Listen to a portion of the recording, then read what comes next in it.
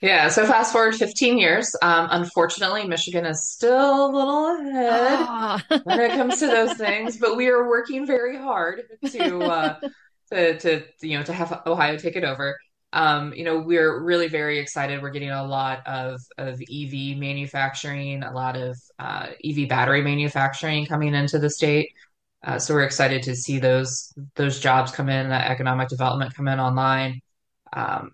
We Ohioans are definitely a proud group, and so we definitely kind of like that whole uh, made here, used here kind of thing. yeah. So I think that's one of the things that we want to try to talk about more when it comes to clean energy, and then now being able to be a part of. I mean, Ohio's had a long manufacturing history with automobiles, so Yeah. being able to continue to be a part of that supply chain is really For exciting. sure.